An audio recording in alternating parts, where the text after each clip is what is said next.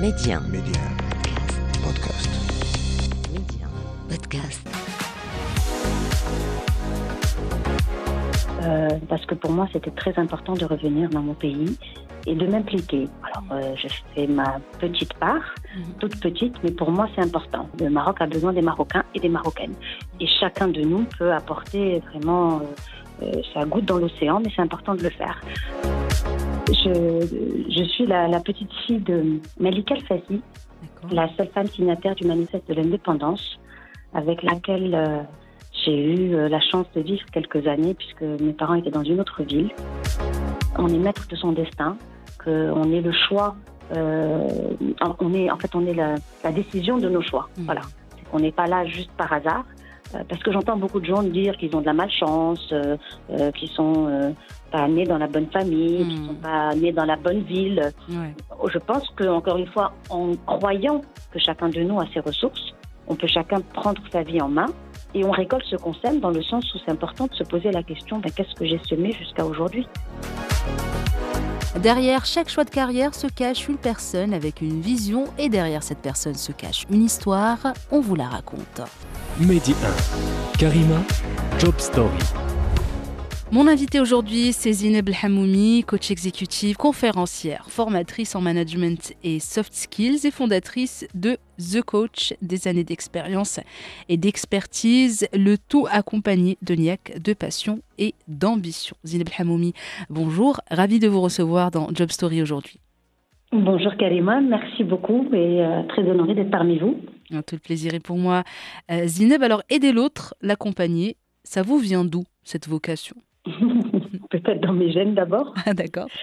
Je suis la petite fille de Malika El Fassi, la seule femme signataire du manifeste de l'indépendance, avec laquelle j'ai eu la chance de vivre quelques années, puisque mes parents étaient dans une autre ville. Et elle s'est beaucoup engagée pour le Maroc et puis pour les femmes au Maroc. Elle a créé le premier orphelinat pour filles au Maroc. Et à militer pour le droit des votes des femmes, à militer pour l'interdiction du mariage des mineurs, etc. Et donc, aider les autres est quelque chose de très important pour moi. Ma mère, aujourd'hui, a repris la présidence de cet orphelinat et nous avons, on va dire, cette vocation dans la famille. Donc ça, c'est dans l'ADN, finalement, vous l'avez bien dit, finalement. C'est les gènes, oui, effectivement. Exactement. Et à quel moment, peut-être, vous étiez fixé sur ce que vous vouliez faire professionnellement, où vous vous êtes dit, où il y a eu un avant-après, par exemple, où vous vous êtes dit, c'est bon, je sais ce que je veux faire et c'est ce que je vais faire dorénavant? Alors, j'ai su très jeune que j'allais enseigner. D'accord. J'ai beaucoup de professeurs dans ma famille. Et puis, pour moi, la notion de partage et de donner est très importante. Et j'ai commencé d'abord dans ce métier très jeune. Je l'ai vraiment fait à l'audace, où j'ai fait mon CV et puis je suis allée frapper bien avant l'âge de 30 ans à plusieurs écoles privées à Rabat. D'accord. Et j'ai demandé à avoir la responsabilité d'une classe. Okay. Et en passant plusieurs entretiens, j'ai un directeur d'école qui m'a fait confiance et il m'a dit « Allez, ok, on y va, je te donne une classe, on essaye ». Et j'avais 27 ans à peu près, je pense, 27-28 ans, même pas.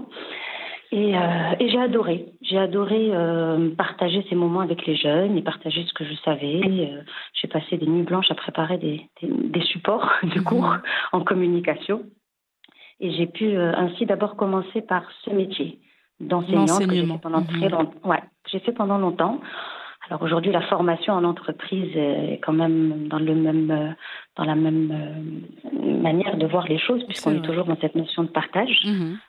Donc pour moi, c'était important de rester dans ça. Et puis après, accompagner les gens, c'est venu vraiment par l'entourage qui me dit que j'ai des qualités d'écoute, que j'ai des qualités pour orienter les gens dans les bonnes directions.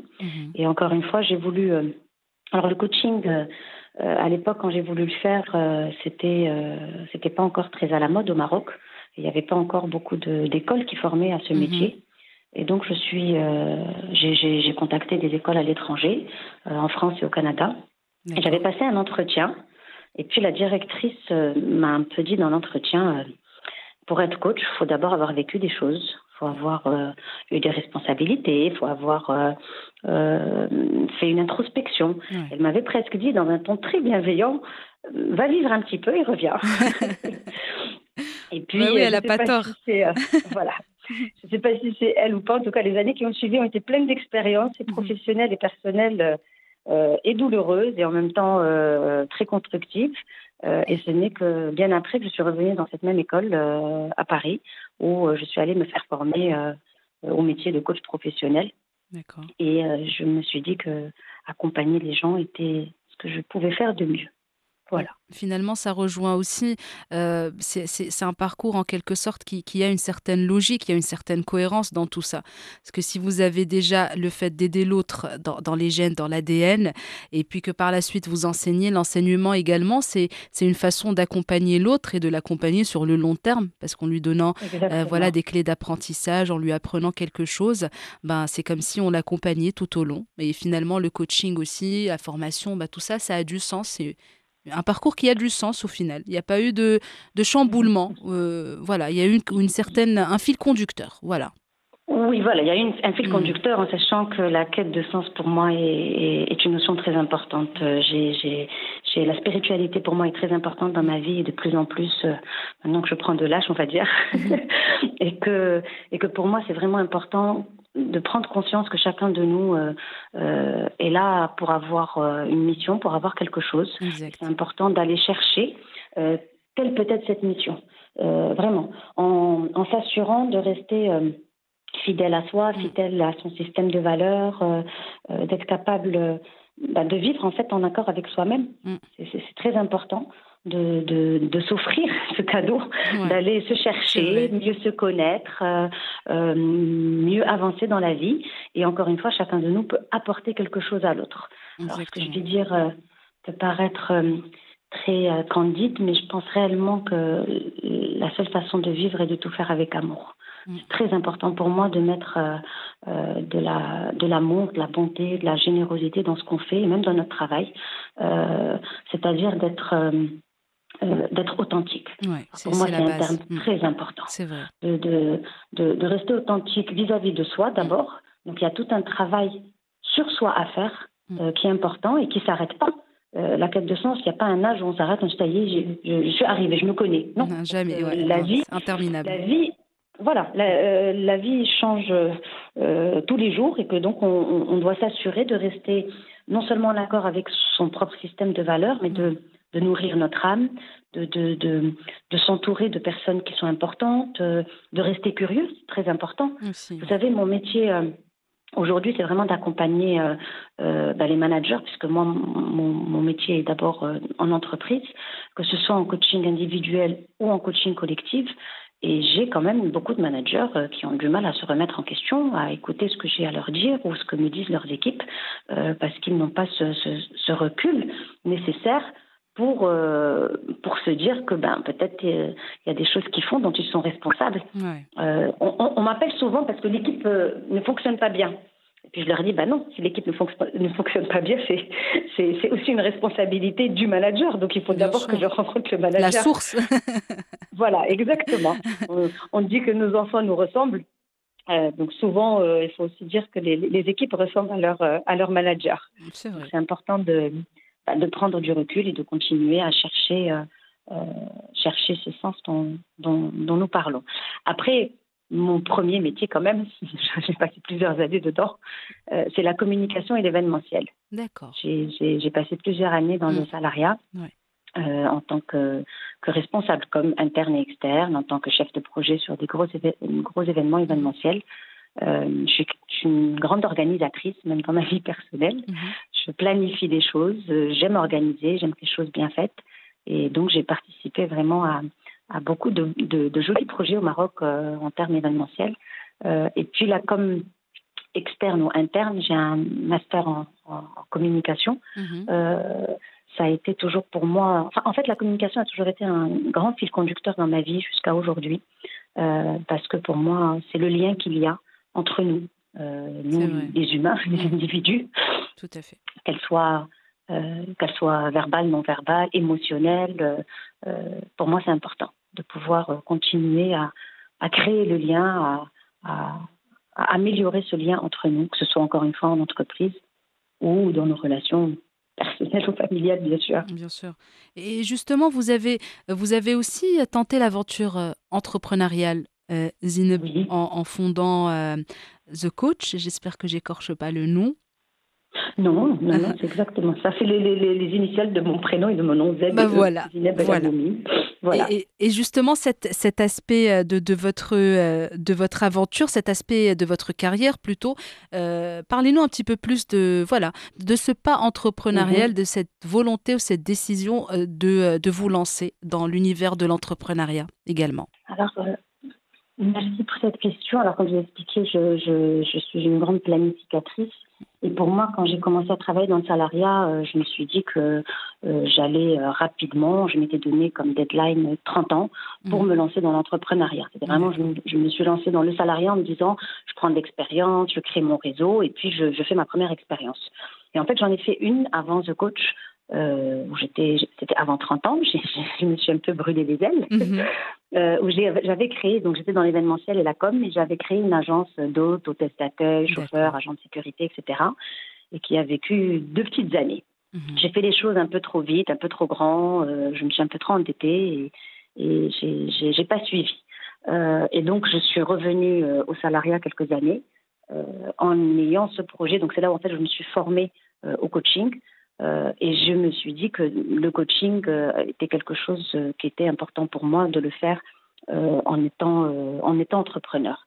Après, bien évidemment que être entrepreneur est difficile. Dans les formations de coaching, on nous apprend à être coach, on ne nous apprend pas à vendre, à se démarquer, à se promouvoir, à aller chercher de nouveaux clients. C'est important que nos auditeurs le savent. De pouvoir aller intégrer, par exemple, de nouvelles technologies, parce que de notre métier, on doit s'adapter également au changement. Et ça change constamment, en plus. Mais c'est exactement ça. Et donc, en fait, moi, mon premier diplôme, je suis gestionnaire d'entreprise. J'ai un diplôme d'une école de commerce à Paris. Et donc, j'ai ce côté polyvalent. Bon, même si aujourd'hui, je comprends toujours rien à la comptabilité. C'est absolument pas les matières on est deux. qui m'animent. Même plus, je pense. N'est-ce pas?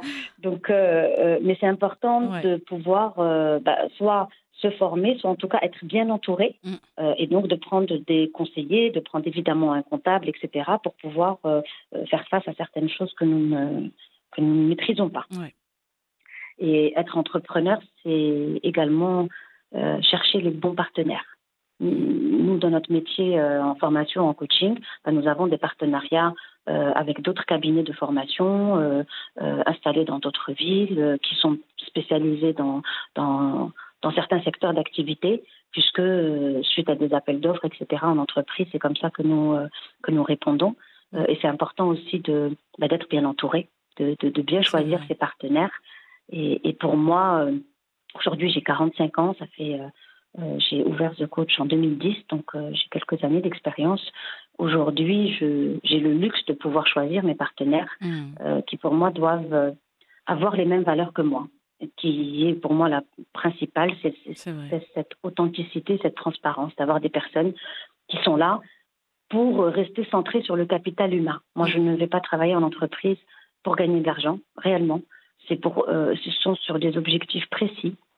Soit en coaching individuel, on est sur le mieux-être, le bien-être des collaborateurs. Alors, vous savez, la performance est toujours l'objectif numéro 1 quand on nous appelle.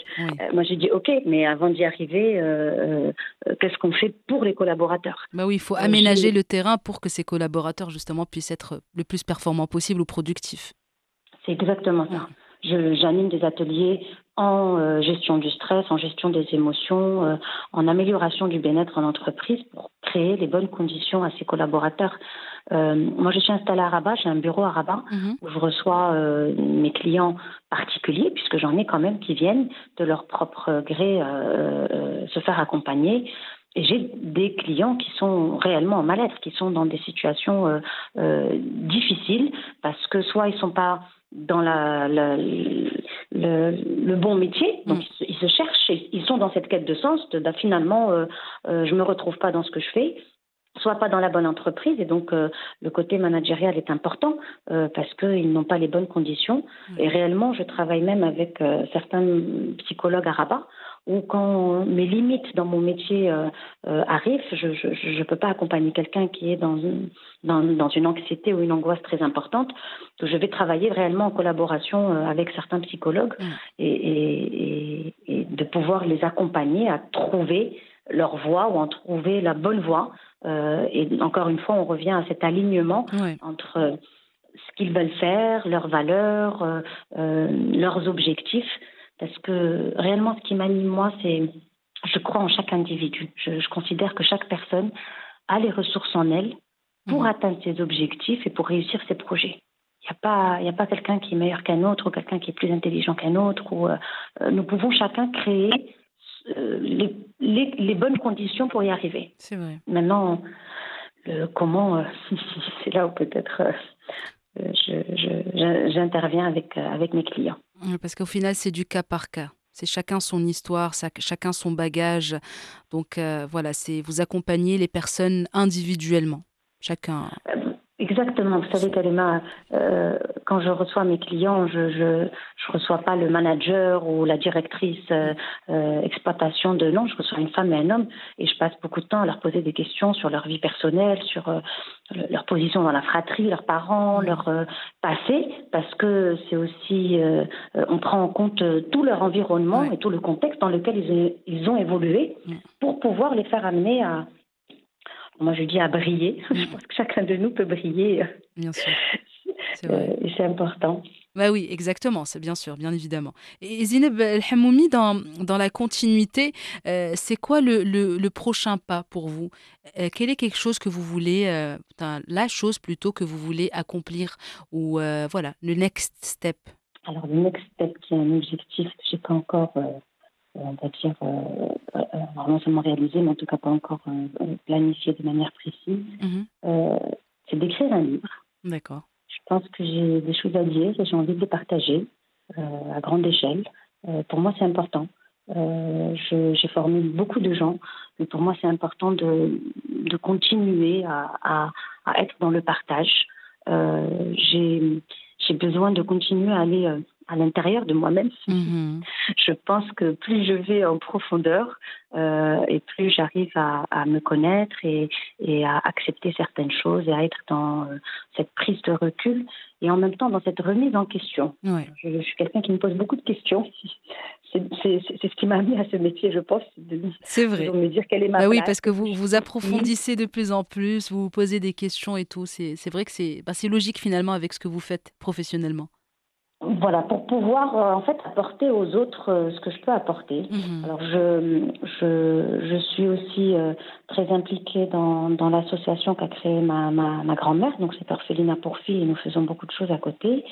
Je me positionne également dans d'autres associations pour aider les femmes. Je pense que la femme au Maroc a encore beaucoup de choses à apporter et à faire. Et voilà, le côté associatif pour moi est important. Quand j'ai eu mon diplôme à Paris, j'ai eu une proposition de travail intéressante que j'ai refusée parce que pour moi, c'était très important de revenir dans mon pays et de m'impliquer. Alors, j'ai fait ma petite part, toute petite, mais pour moi, c'est important. Le Maroc a besoin des Marocains et des Marocaines. Et chacun de nous peut apporter vraiment... ça goutte dans l'océan, mais c'est important de le faire. Alors, je ne dis pas que je fais beaucoup de choses, mais en tout cas... en étant impliqué et investi chacun à son niveau, voilà, je veux changer les mentalités, je veux apporter du bien-être, de la joie déjà.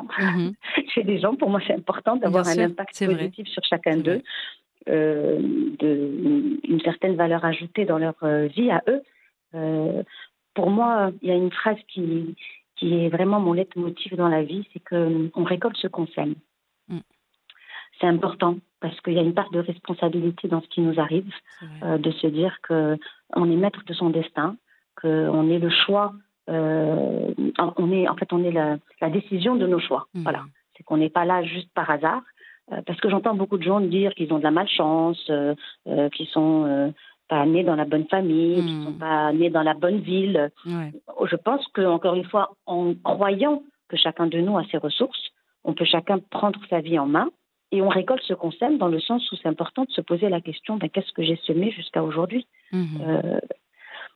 Et moi, je pense que quand je rencontre des gens, je veux mettre des petites graines. Alors, je ne sais pas ce que ça donne après, mais en tout cas... Sûrement du positif, Zineb, en tout cas, parce que vous le faites avec amour et passion, et ça ne peut qu'impacter positivement. J'espère. J'en suis sûre. les vibes sont là, on les ressent même à travers notre petite discussion. Merci beaucoup Karima, vraiment, merci. Merci à vous Zineb. Cette fois peut-être un petit message pour la fin, pour la route, pour justement celles et ceux qui nous écoutent actuellement, qui seraient coincés dans des carrières qu'ils n'aiment pas forcément. De rester optimiste. Pour moi, l'optimisme aujourd'hui est une nécessité. C'est presque une condition sine qua non à notre santé mentale, après le Covid, après tout ce qu'on a vécu.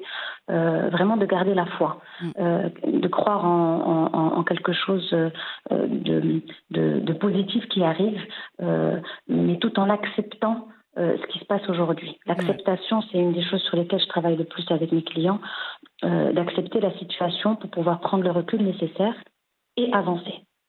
C'est vraiment important.